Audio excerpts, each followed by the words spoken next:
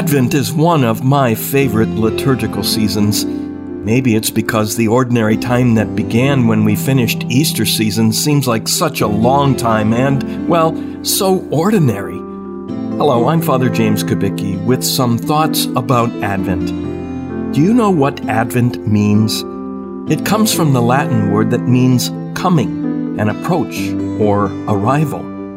What is the approach or coming that we anticipate with this season of Advent? I'll bet that you first thought about the coming of Christmas. Advent is a time of preparation for Christmas. That's true, but it's more.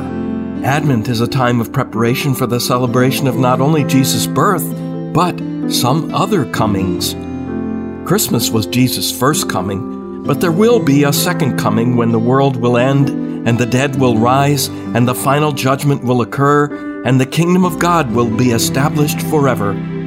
Our Advent season includes thinking about that coming, and even praying for it, praying for Jesus to come. The last book of the Bible ends with these words, "Come, Lord Jesus."